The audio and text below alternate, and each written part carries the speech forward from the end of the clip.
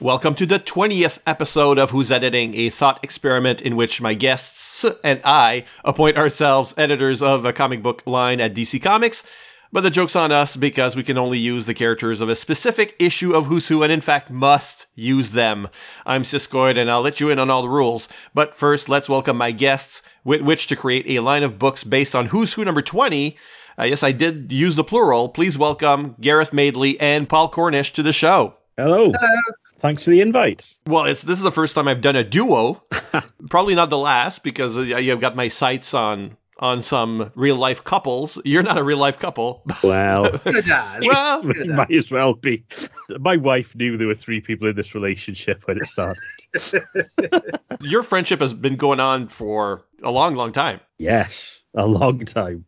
What are we up to now? Oh, I know. We met when we were 6, so I'll start like 35 years. So 36 years, something like that. Yeah. Okay. I'm coming up to the end of this project, or the first phase of this project, Who's Who number 20 already. What were the challenges? Because you guys had to work together to come up with a line of books. So was that a challenge in itself, or are you generally on the same wavelength? We've been talking nonsense to each other for 36 years. So that part was the easy bit. Bouncing the ideas off each other was the easy bit. Actually, I got to say, it must be difficult for the people you've had on who just do it by themselves, because when there's two of you, you can get stuck and sort of rely on the other person to chip in with something or come up with some ideas or whatever.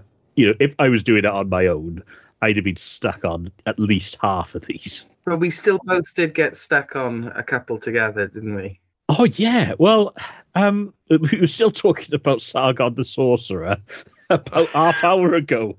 Yeah. And I got to do them every show alone. Actually, yeah. Yeah. You've made a rod for your own back with this one.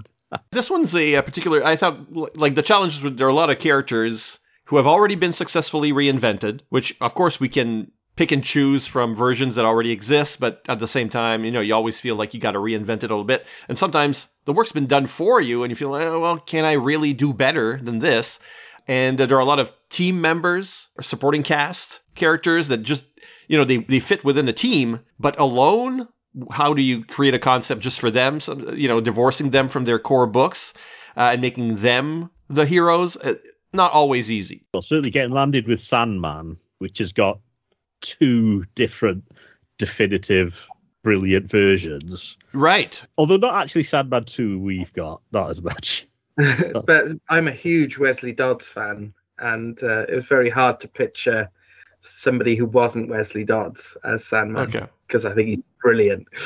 There's no reason why you couldn't use Wesley Dodds, of course. I know, but it wouldn't be in keeping with our theme. Yeah. Oh, I see. So you're okay. Well, we'll talk about your strategy in a second. I'll just let people know what the rules are in case this is their first episode. Basically, our line of books must include a monthly series for every hero character or team featured, as well as any non-HQ locations. There is one here.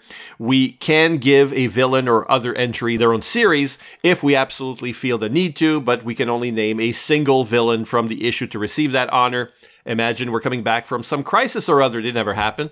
Or so we can reboot characters or use any continuities version. It's really up to us.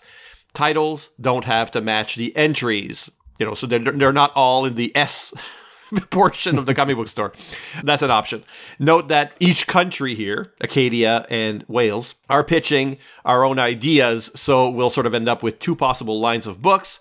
Listeners, you decide which books you'd actually want to read, and we'll actually play that game as well. We'll just have enough money to buy one title from the other editor's line. Well, you guys each have your own pocket money, so you get to buy two. I will be taking notes.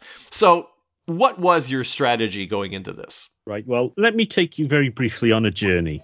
We've imagine, if you would, that the Colombian songstress Shakira, whose hips famously are incredibly honest, but unfortunately not quite so honest, allegedly, according to the Spanish government, is her accountant, because I don't know, Mike, how closely you follow the news related to flamenco-flavoured pop singers, but she's been in trouble recently for not paying tax in Spain. Part of the concept here is that Shakira, seeing the success that your countryman Ryan Reynolds has had in buying a football team in Wales and making television programs about it, has decided that she's going to move to Wales and, wanting some of that Deadpool money for reasons that can't be explained, has asked me and Paul to come up with a line of superhero comics for her on the proviso that one of the comics has got to feature her. So Right. That's where we started from.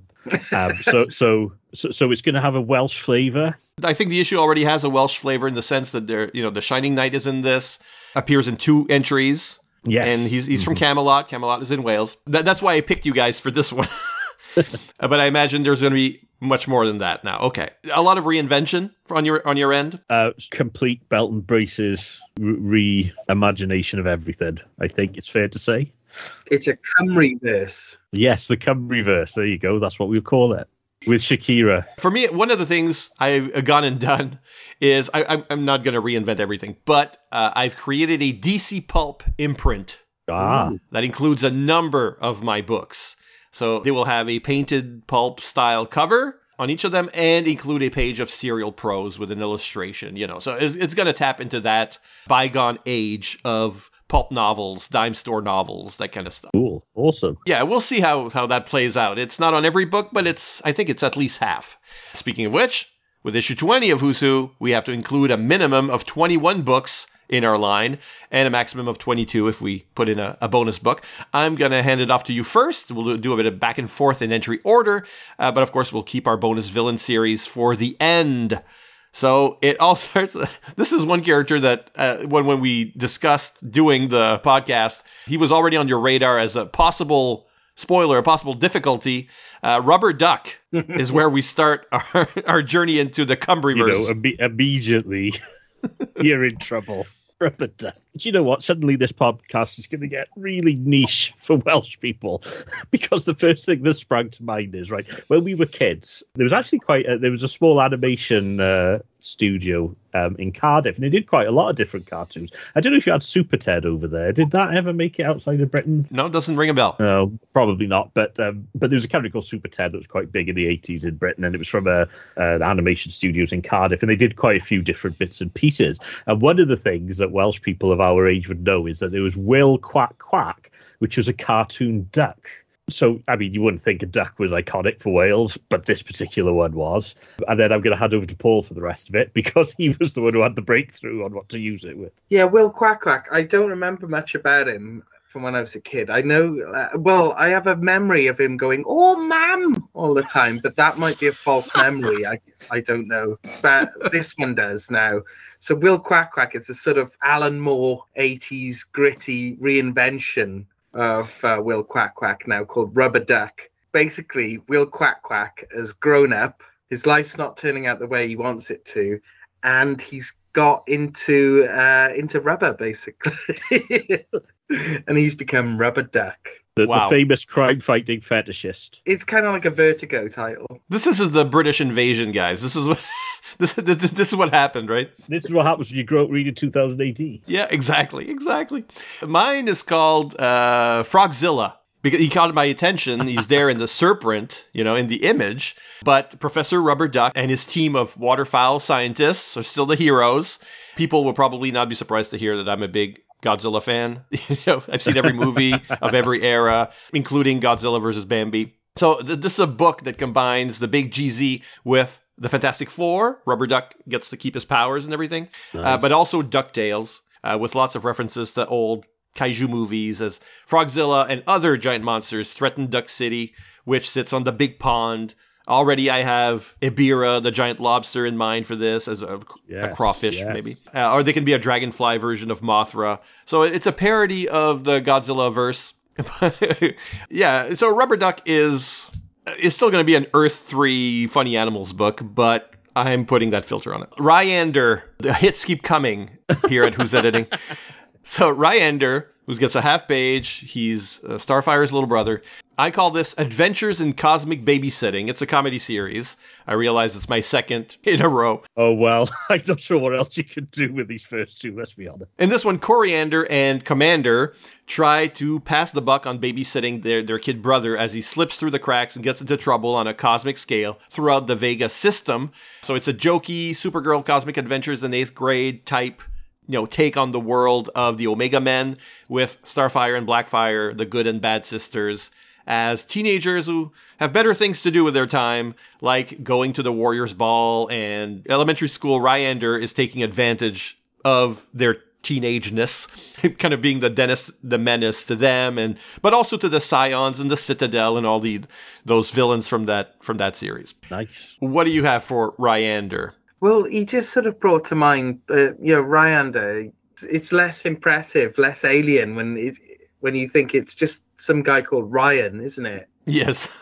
Ryan. So we think it's going to be like a sort of American Splendor slice of life kind of comic about a man called Ryan. Just Ryan D, who lives in Wales, because obviously that's our theme here, and it's Yeah, he's just going to be like a normal bloke in the Cymruverse, it's all going to be through his eyes, and he's just going to be kind of like Astro City, but with more, I don't know, like a Marvel's Astro City kind of slice of life comic about a normal guy called Ryan who's lives in this world that's suddenly got lots of strange heroes in it. It's a good primer, for the reader who doesn't live in Wales to experience Welsh culture, or something, and then surrounded by all these heroes. Yeah, sure. Alex Ross can do your covers and everything. Yes, it's very Alex Ross, actually. Okay, so next up is the first Sandman. So you couldn't do Wesley Dodds. What did you come up with instead?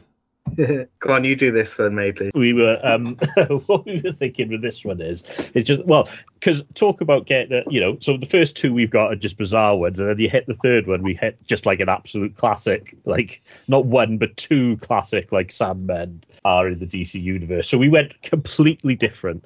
In our version here, we're talking about a detective called Sandman. That's his surname. Like Goldman. We're thinking it's based on a TV show that we've just made up.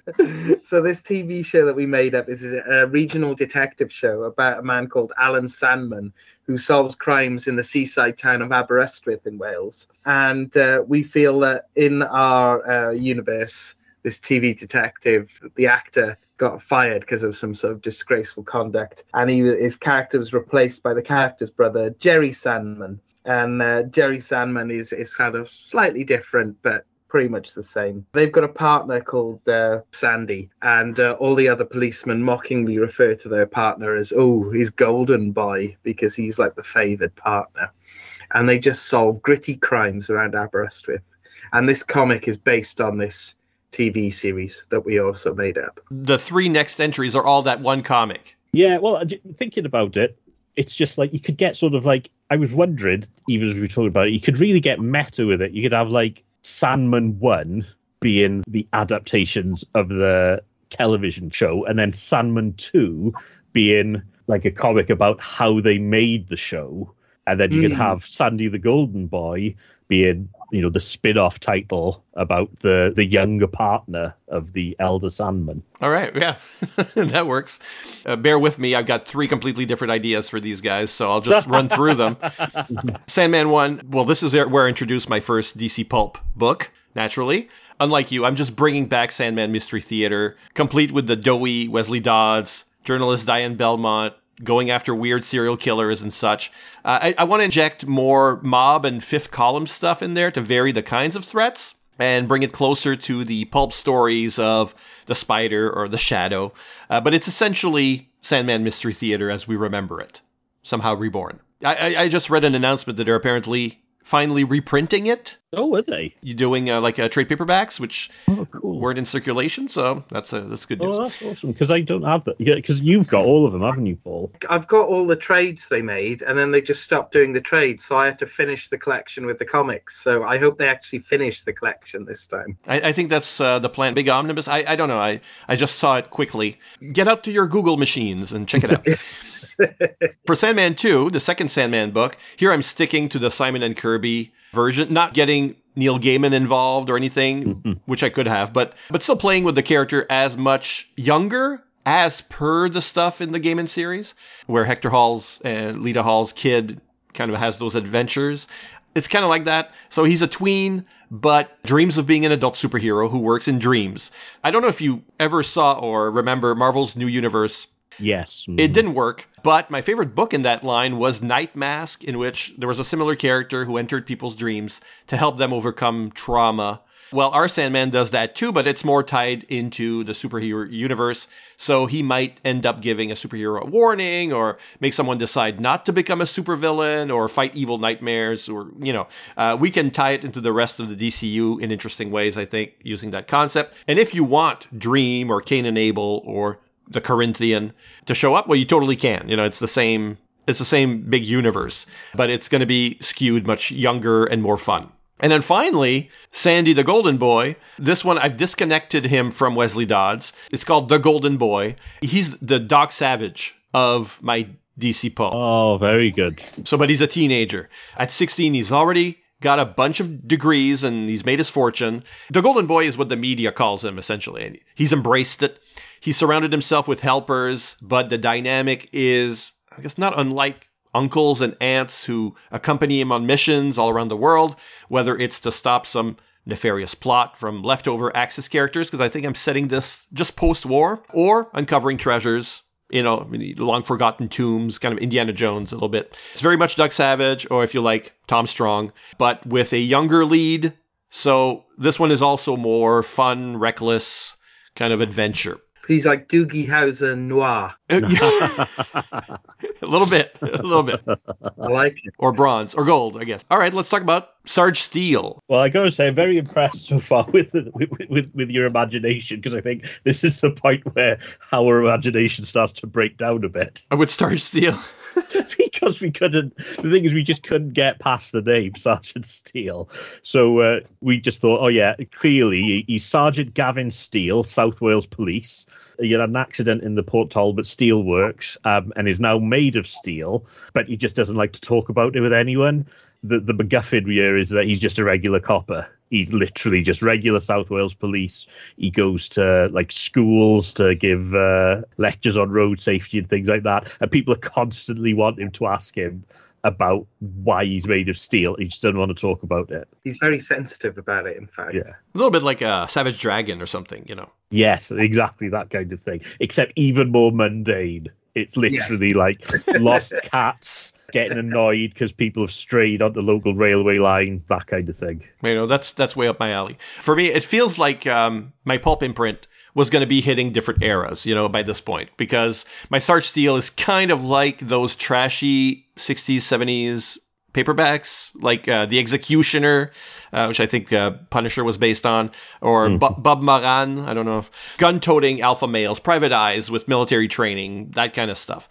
Here, there's going to be a focus on Red Scare threats and noir tropes. Sarge Steele is a PI whose government connections keep calling him to play spy, at least now and again, anyways. Okay, cool. And it doesn't matter that doesn't make any sense, because I don't expect the action to make sense either. It's supposed to be, big. I also think he could be African-American here. So I want to inject a little more diversity into this pack of pasty whites. Sometimes we get issues where, it's a little beige. So that's my Sarge Steele. Sargon the Sorcerer.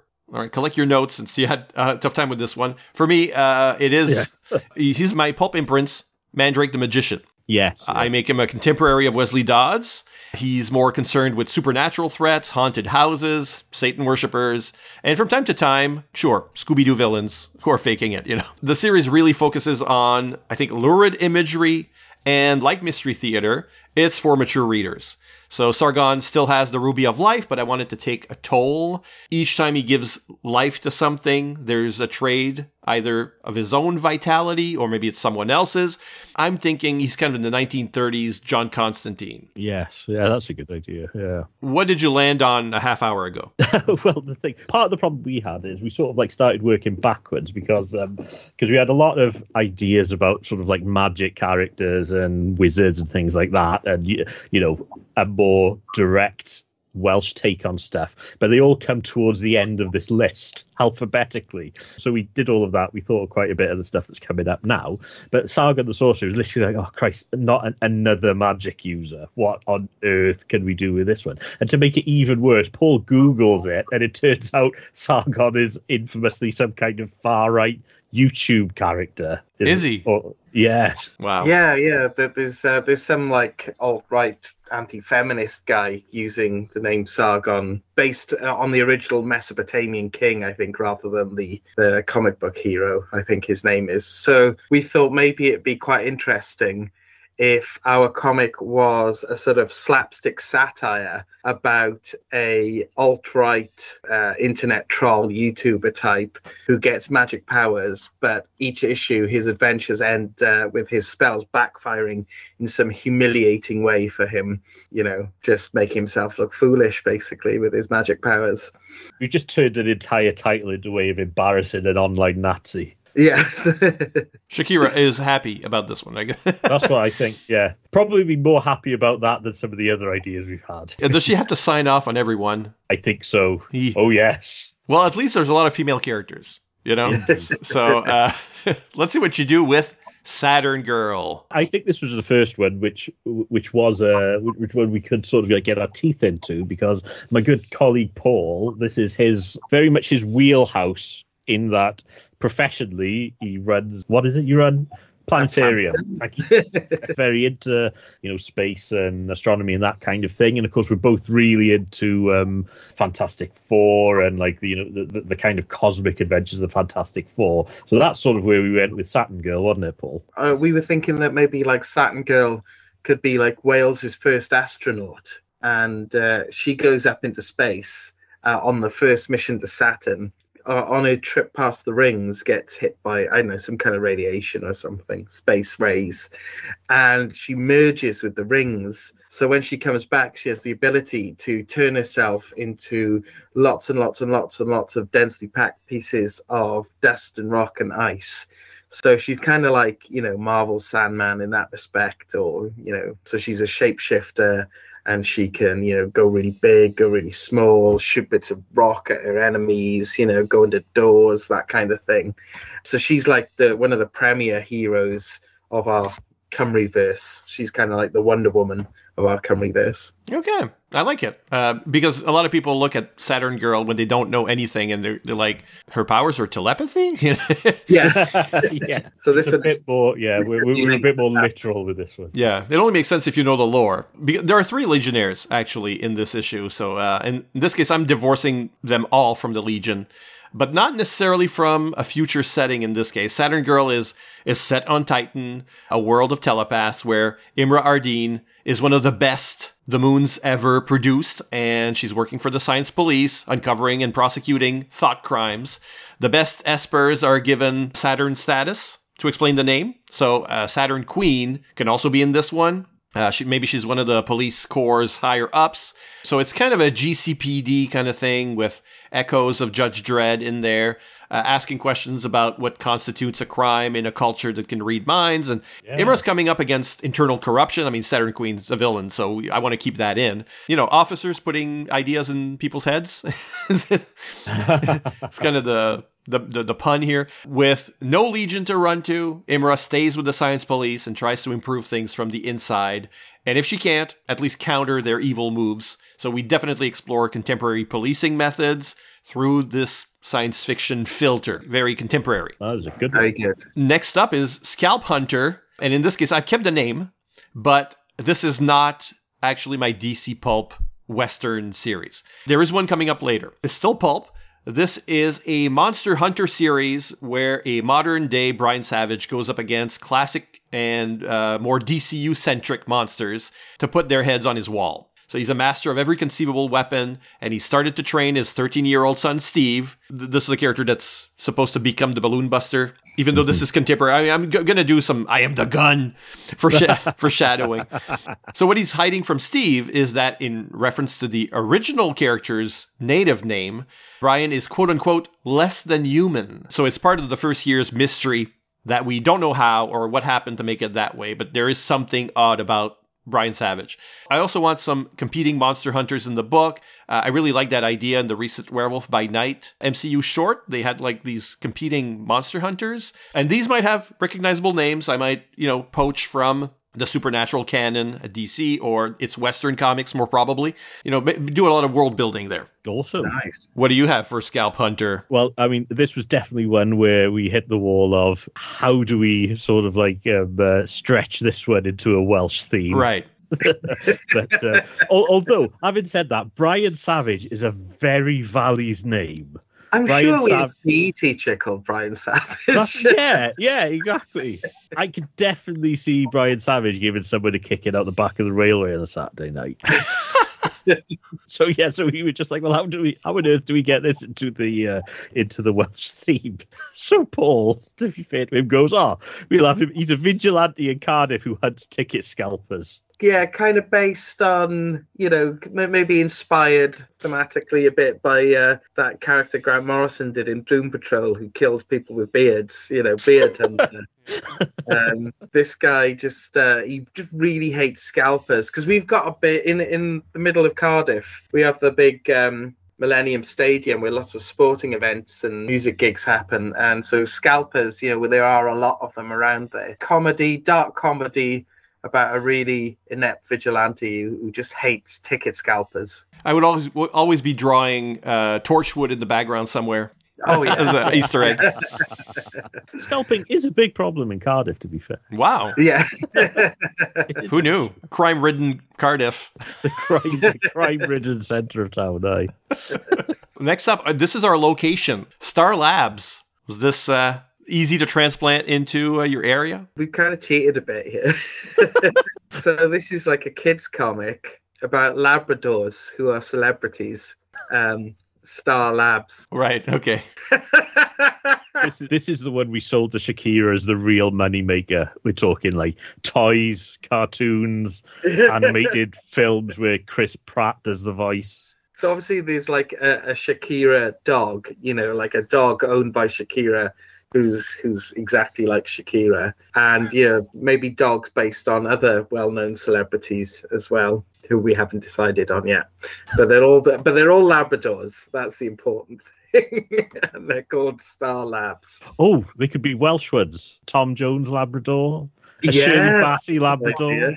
There we go. Yeah. Reese Evans Labrador. Of course. Russell T Davies is, yeah. The fella from Game of Thrones who cut the other guy's Todger off. Yeah, he's... There are a ton of Welsh stars, Oh, we're everywhere now. Yeah, oh yeah. Well, in my case, meet the All-Star Squadron, but STAR as an acronym. So it's a repurposing of that IP. Oh, there you go. It is a team of scientific screw-ups who work out of Star Labs and try to find a way to help society rather than, end up on the wrong end of Scalp Hunter's knife. So Jeanette Clyburn acts as the coordinator for a group that includes Star Labs stalwarts: Rampage, Atomic Skull, Cyborg, Speed McGee, but it's Tina, Parasite, and Firestorm. Some of these have villainous compulsions, but they're really trying hard, and that's why the more heroic characters are there. Just not to keep them in line, like in Suicide Squad, but as actual support systems who care what happens to them.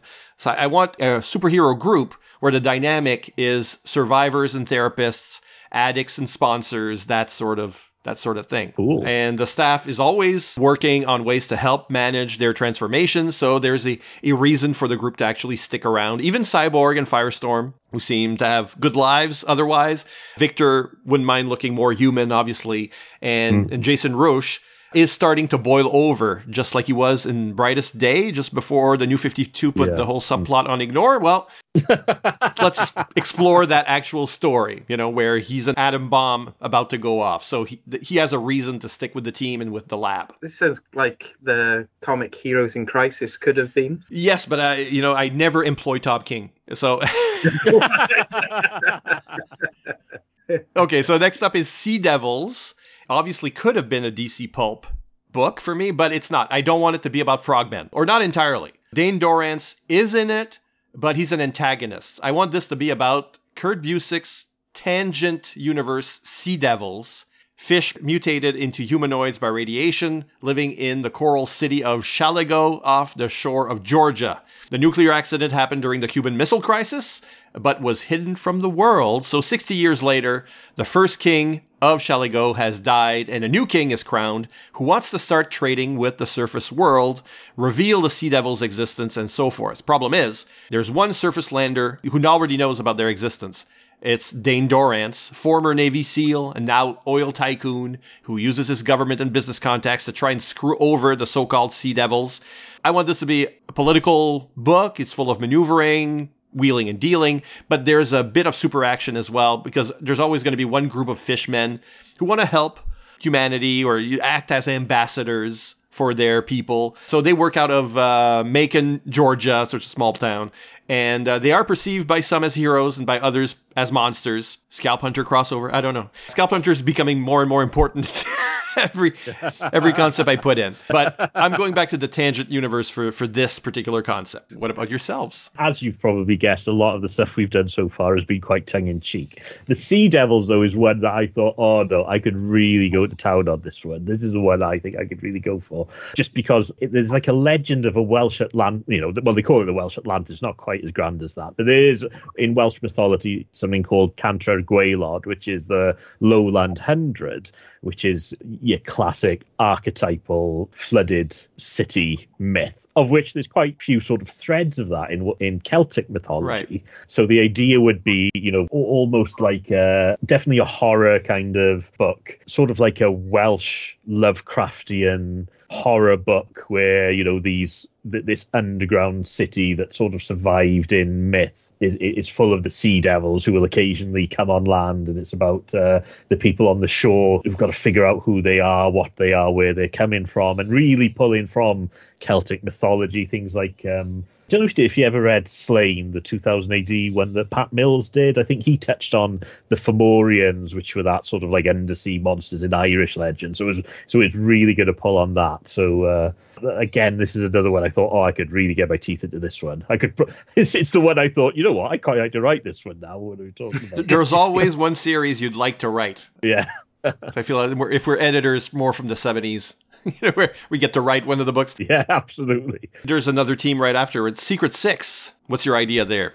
Back to the tongue-in-cheek. The idea was that here the Secret Six would be sort of like an Alcoholics Anonymous, but for superheroes with who are just feeling a little bit left behind. The Cymru versus less cool superheroes. So like you've got Rubber Duck, obviously, Sergeant Steel, Sergeant Rock, who will be meeting shortly, Scalp Hunter, definitely Sargon. I don't know, let's throw in one of the Star Labs Labradors. And the idea would be that sort of like they get together once a week to talk about how bad they feel about their lives. It's like a terrible Justice League where all your main heroes are together. Yeah, exactly. They're just really annoyed at everyone else getting all the good press. Yeah, very bitter. Yeah. Yeah. But you get your heroes in crisis as well. Yes, exactly. Yeah. The cheap laughs, unfortunately. Yeah. For me, this could easily have been a pulp series as on the page, right? But I decided instead to bring back Gail Simone's supervillain series. She can do whatever she wants with it. She's absolutely golden on these characters.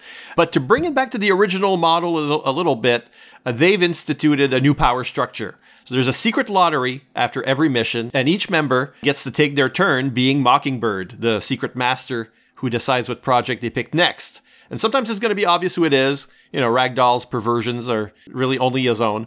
But sometimes they won't be so clear. And some members might want to play one hand against the other by offering missions that are subterfuge for their real goals. How this affects the team? That's where we get the good stories, I guess, launching them into this new era. But I'm not really reinventing anything with this one. With Censor Girl, this one is going to be a 21st century teenage girl, Projectra Orando. She mysteriously develops extrasensory powers that make her aware of injustices, people in danger, and so on. It's a little bit like Daredevil. You can't sleep, that kind of thing. Yeah. But she also has the ability to cloud other people's senses with illusions. So, of course, she decides to do something about it as Censor Girl, making people think she's an adult heroine, which should provide some Shazam-style complications and humor. I want to explore the idea of teenagers lying to their parents and teachers so they can live their best or possibly worst lives. And as for the mystery of her powers, I would give her a pet snake which is a reference to the Reboot Legion version of the character. Yes. And that snake starts talking to her. It's also an illusion. It's like a broadcast from some secret community who have chosen Projectra as a champion or as a savior. It's a mystery that's going to linger for a bit. A lot better than ours. This was another one. It's just like, oh, what kind of power is a censor? Because when we were talking about it, I was saying to Paul, it's just like, oh, well, I was reading Who's Who number 20, and I'm not, I've read quite a bit of like the Legion, but I'm not mega into the Legion kind of thing.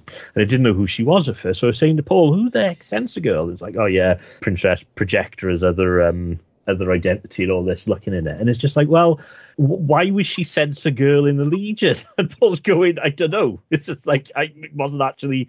Was it even defined in the comics? Yeah. I mean, it's funny that you say, who is Censor Girl? Because that was the whole storyline. Yeah, exactly. Maybe she was Saturn Girl. They're both blondes. Maybe she's Supergirl, a sort of return of Supergirl after Crisis. There were just a lot of theories back in the day, but... Maybe she's a big snake for no reason whatsoever. Because that was the other one. Because Paul was saying, oh, well, that big snake in the reboot? That's... And it was just like, what that wasn't just like a random... It's like, no, they just made Princess Projectra a big snake. I don't remember exactly what the reasoning was anymore, but after Karate Kid died, her planet was pushed into another dimension. But then she returns, but she doesn't want anyone to know she's returned to protect herself from... Anyways, so she adopts this new identity, and she uses her powers differently so that nobody clues in that it's Projectra. So that's how it kind of came about. But it was all supposed to be... the writer playing with, you don't know who she is, and everybody had their different theories. Yeah. So what did you do with her? I don't know. I'm a bit embarrassed, really. We came up with two, and maybe had a serious one, and I had a silly one. I'm kind of embarrassed by the silly one now, so I think we should do a serious one.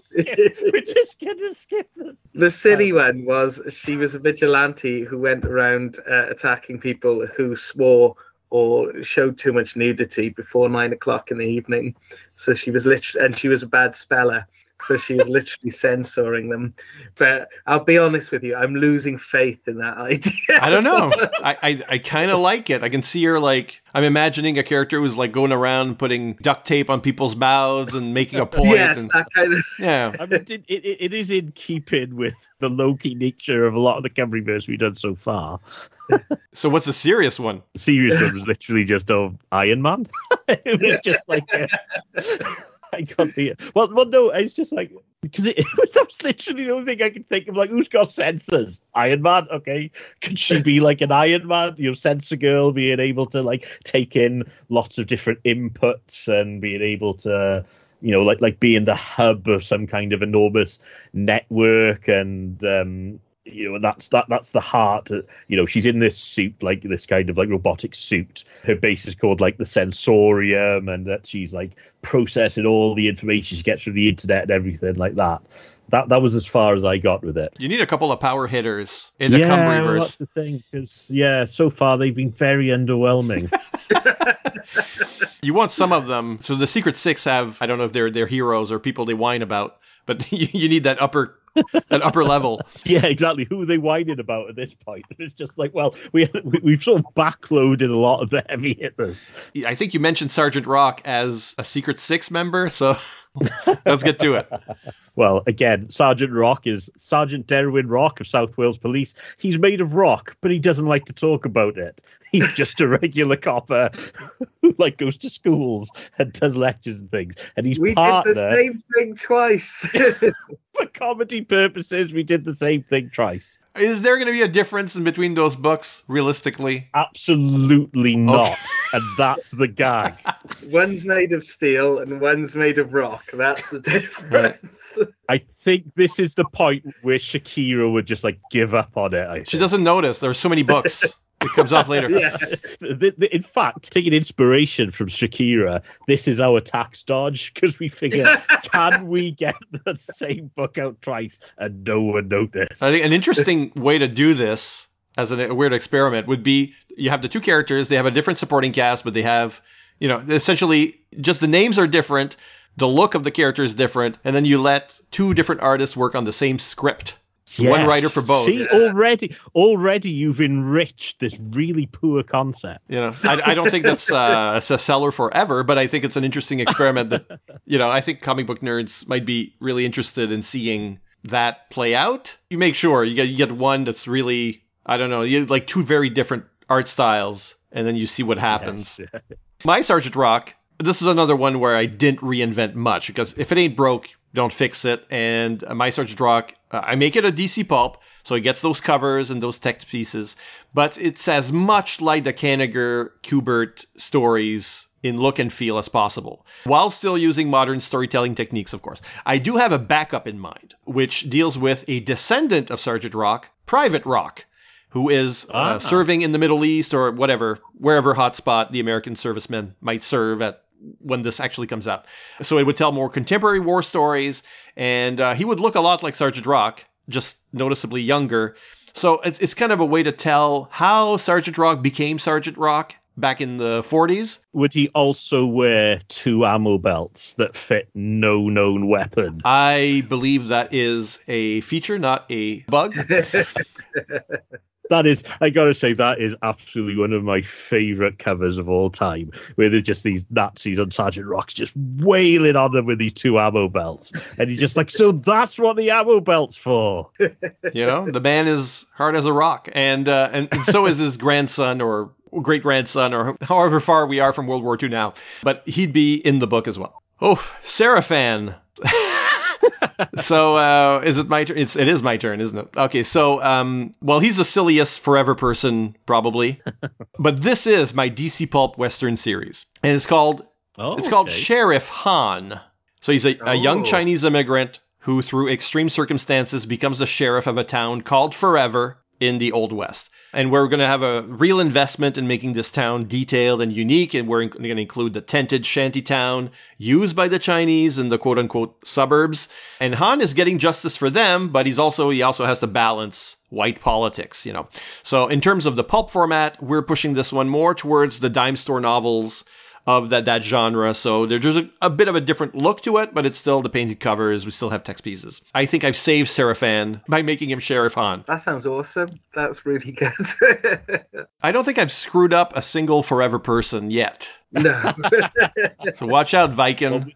We went with mucking around with the name as well. And this one actually did fit one of our themes, because instead of Seraphan, we had Sir Ivan. Oh. Ivan being a Welsh name, Sir being fitting in with the Knights of the Round Table kind of thing. And even though there isn't an actual Knight of the Round Table that I know of called Sir Ivan, we just thought, oh, no, we can use this.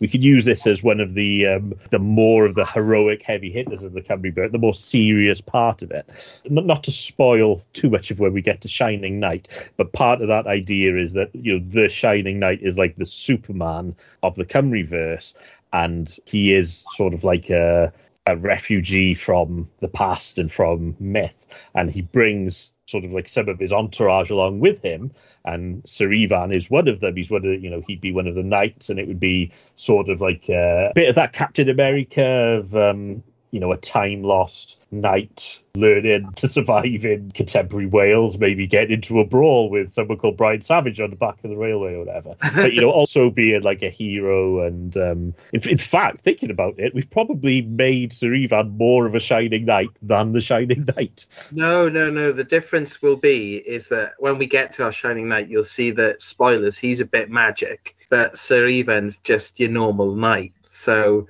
we can do the sort of more grittier stuff with Sir Ivan, because he doesn't have any powers. He's just a dude with a sword.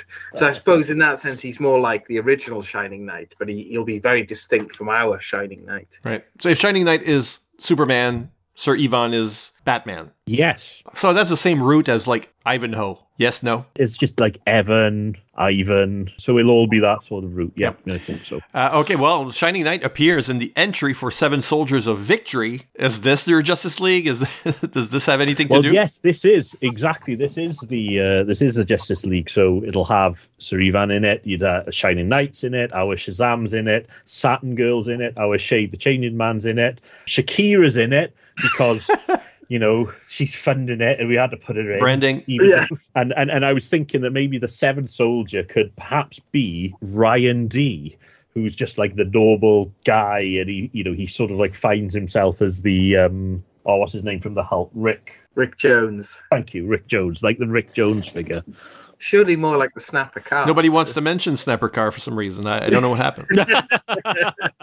How I forgot what universe we're ripping off. This is one of those concepts that did have a good reinvention already. Morrison's non-team was very intriguing. Yes, yeah. But I'm taking this back to the original concept and slapping the DC Pulp sticker on it. All the characters are pulp heroes of the 1940s, working as a society who meet up, share mysteries, get each other's help, so on.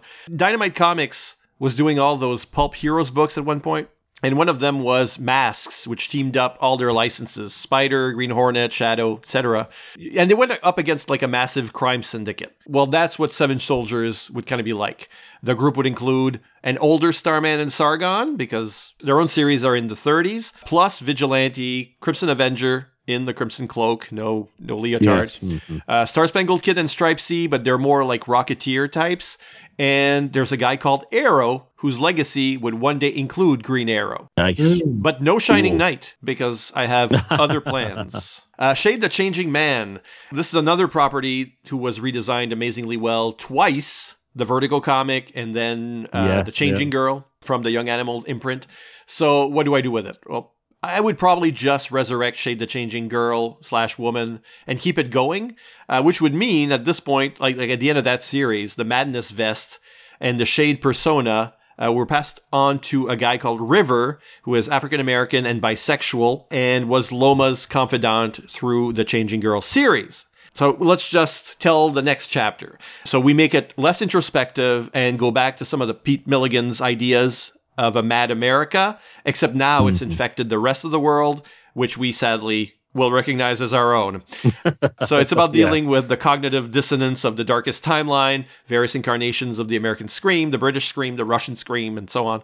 Bring Shade back to his Vertigo roots, and yet respecting where the franchise had been going, in later years. For you, I guess it's one of your big guns. Well, it is. And it was one of the ones where as soon as I saw it, I thought, I know exactly which one this is going to be.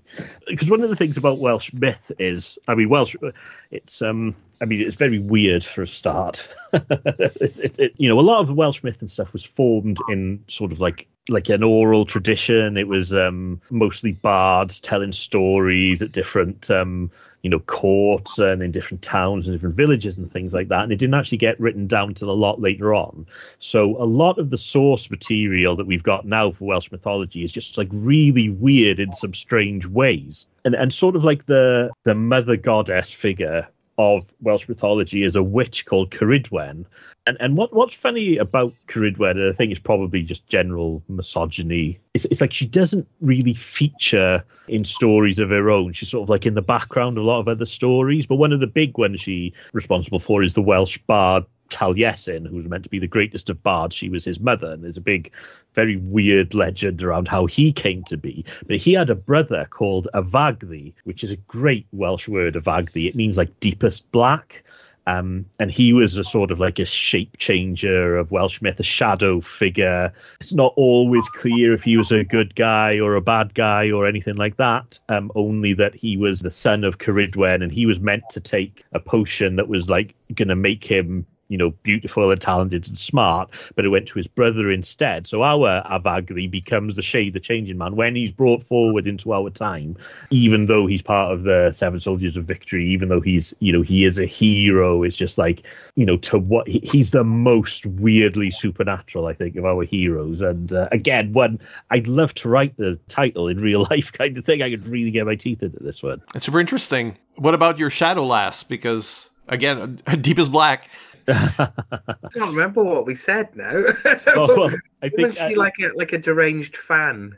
Yeah, basically the idea was going to be is just like she was a deranged online fan of our Shade the Changing Man, calls herself Shadow Lass because she's Scottish, because that's the only way we can think of why someone would use Lass in their name. And I think that's really sort of as far as we got with that idea, didn't we? We didn't really wasn't she going to be a Scottish nationalist? Yes, that's what it was. It was just, the kind of like advocate for what's Welsh and Scottish independence in a way that makes other people who advocate for it feel really uncomfortable. That's one thing, right? If everybody called lad and lass in the Legion had a Scottish accent, that would just It would explain it, wouldn't it would just be really weird.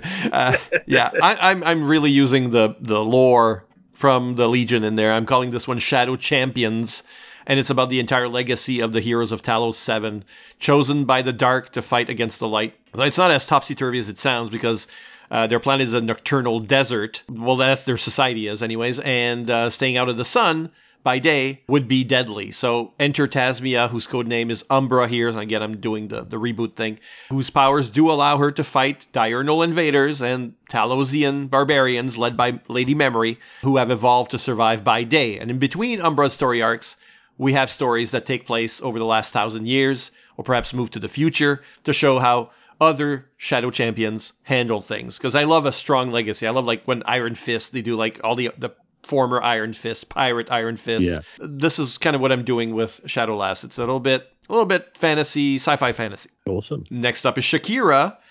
So my let's start with mine because it's closer to the entry. My DC Pulp imprint really needed a Tarzan, or rather a Sheena, a Sheena type comic. Oh, yeah, of course. Yeah, and she's my jungle queen, Shakira. Set in Skartaris, there's no warlord.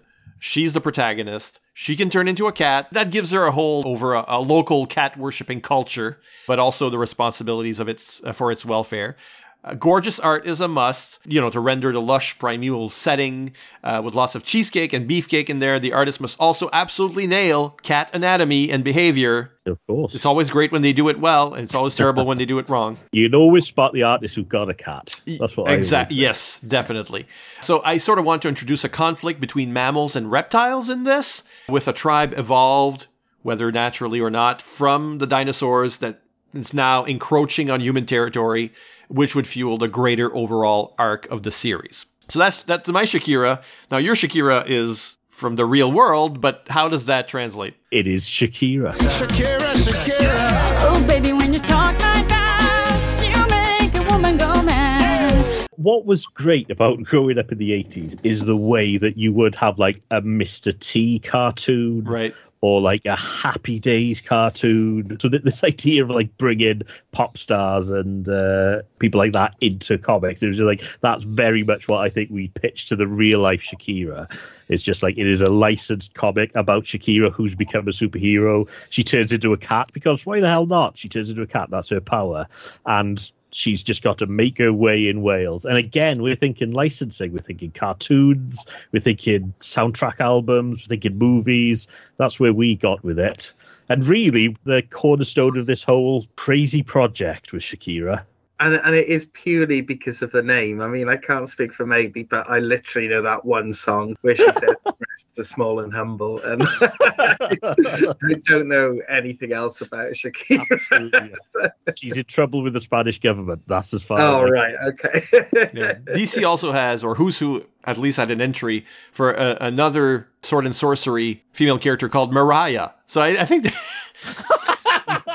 there's so many. Oh, we could double up, yeah. Yeah, there's so many. Yeah. I don't know. All the DC divas. Yeah, we could do exactly the same thing again, twice for comedies.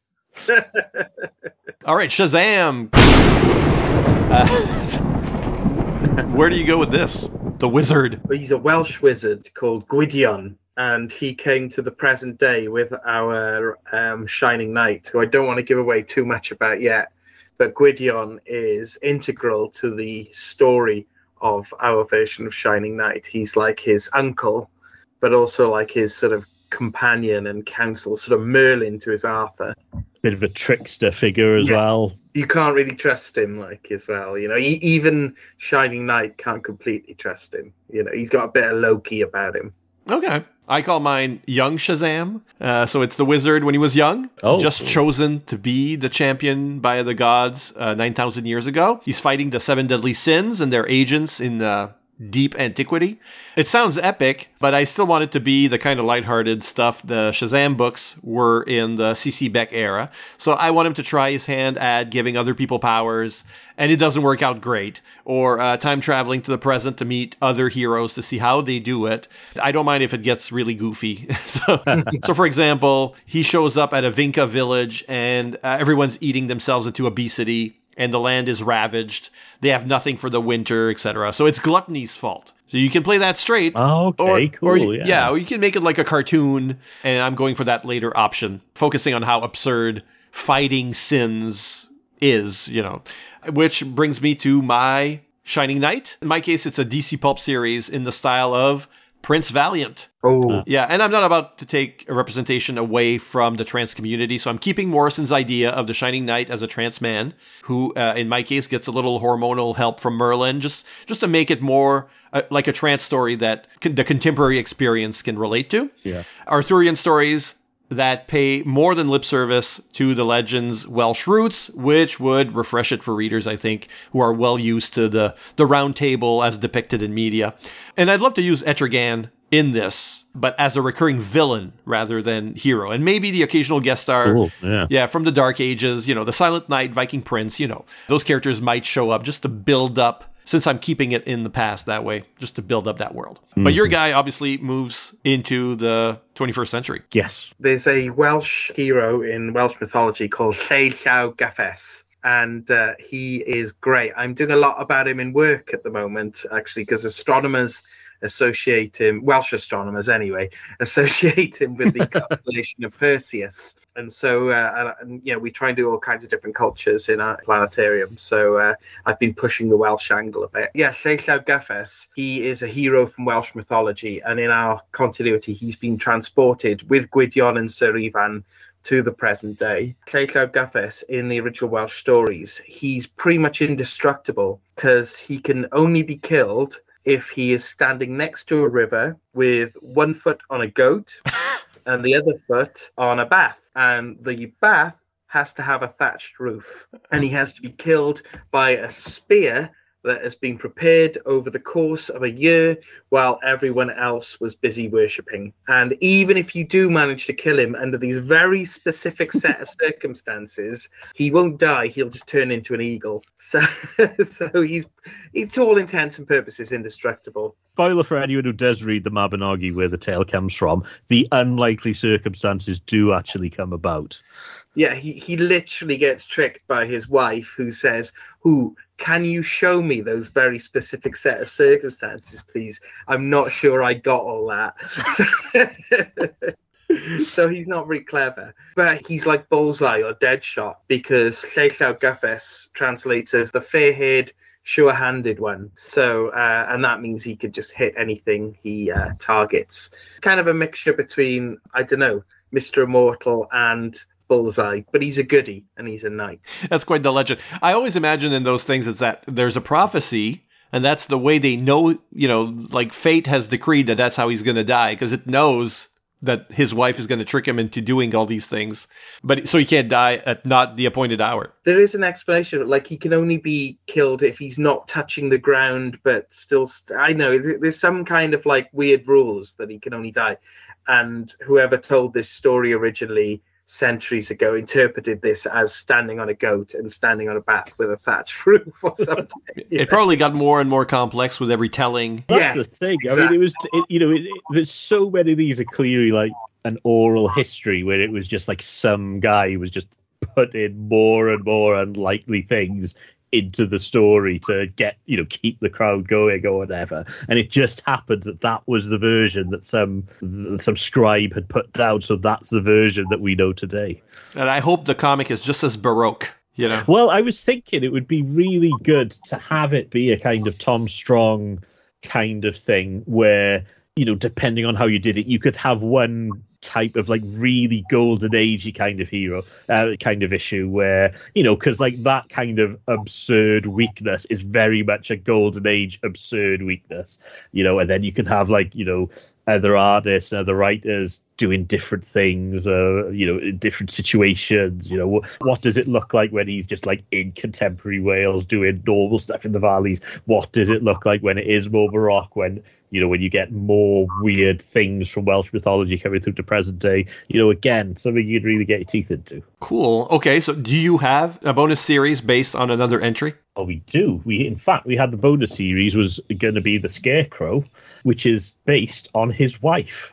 Oh. Lleu Gyffes' wife, who tricked him, was called Blodeuwedd. You see, Lleu was cursed by his mother so that he could never have a wife. So Gwydion built him a wife out of flowers. And Blodeuwedd, Blodau means flowers, and Agwedd means aspect. So Blodeuwedd literally means flower face. So after she tricked Lleu, Gwydion cursed her. He transformed her into the bird that all the other birds hate, which is apparently an owl. I don't know. Apparently. So based on that all the other birds will hate her, she's the Scarecrow, and she's some sort of grotesque owl woman. Wow. She's probably closer to Poison Ivy, but we didn't have the peas. But, Yeah, no, I think Scarecrow fits the idea of at least the word Scarecrow, if not the character. Yeah. She literally scares crows. Yeah. Yes, exactly. She literally does. So for mine, I looked at the pulpy genre I didn't really have in my pulp line when I was done was Kung Fu exploitation. So I'm using Sensei for that. The series is actually called League of Assassins. Sensei is a Fu Manchu figure who runs an international criminal empire, a small part of which is the League of Assassins. The twist is that some of these assassins have been hired to kill the boss man, and by their code, they have to do it. And it's not going to be easy, obviously, so we follow them on assignments as they try to destabilize the rest of the league, undermine Sensei's authority, and so forth, so that, so not only can they get close to him, but also not face opposition from all the other assassins when they finally make their move. The lead might be Bronze Tiger. I think that would fit. And his acolytes might be Onyx, Cassandra Cain. I need an untrustworthy member, Merlin the Archer, or something. So you don't know who to trust in the League of Assassins. So any of them might be a spoiler. Who hired them in the first place? We don't know. So we can have a lot of fun with these mysteries. And that completes my line. Wonderful. Which South American pop star have you got funding yours? That's a good question. I'm not sure yet. So finally, we follow the now well-established tradition that states we have only enough money to buy one series from the other person's line. Which will it be? Well, I got to say, for me, yes, I thought the Saturn Girl idea was great. The idea of police in how do police work in a psychic society. I'd definitely be interested in that kind of title. But I probably have to go for your Rubber Duck because my son is mad keen on kaiju and Godzilla. So Rubber Duck would probably be the one that I'd end up getting. The least likely. Just to pass it around.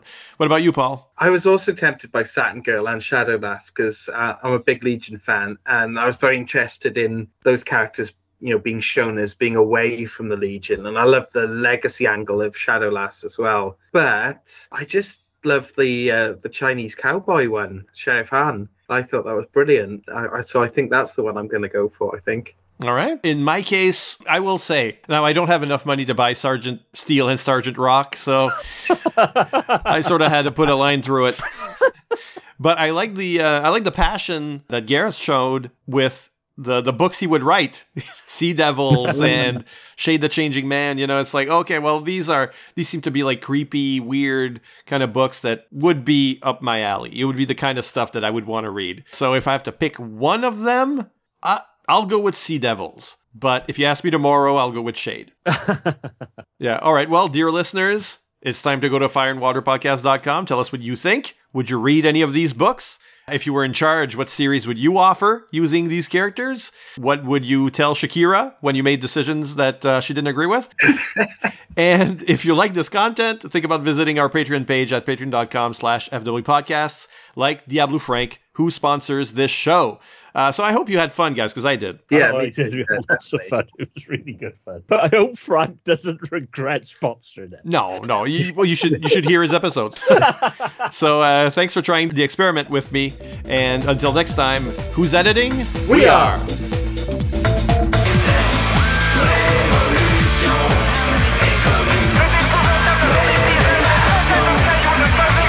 Révolution.